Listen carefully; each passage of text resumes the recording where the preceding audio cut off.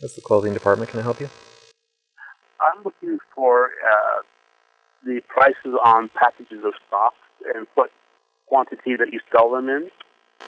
They're in pretty much any quantity you would want. What kind of socks?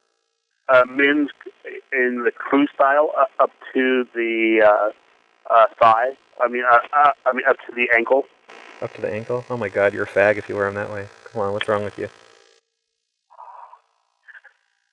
Let me ask you a question, sir. Are you serious about that? You really wear them up to the ankle?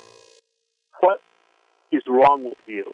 Someone just called me and told me that you make a very rude comment, and you have. What? I'm going to make a complaint against you, sir. Well, don't be a fag when you do it. What's your name, sir? My name's Roy. Your last name, sir? Just Roy. You don't need to know the last name. Let me tell you this, sir. I called back just to make sure, because I was on the other phone line when I heard the other call. Mm-hmm. You have no right to be working there and talking to someone like that. You got that? You sure told me a thing or two. You got that, you jackass?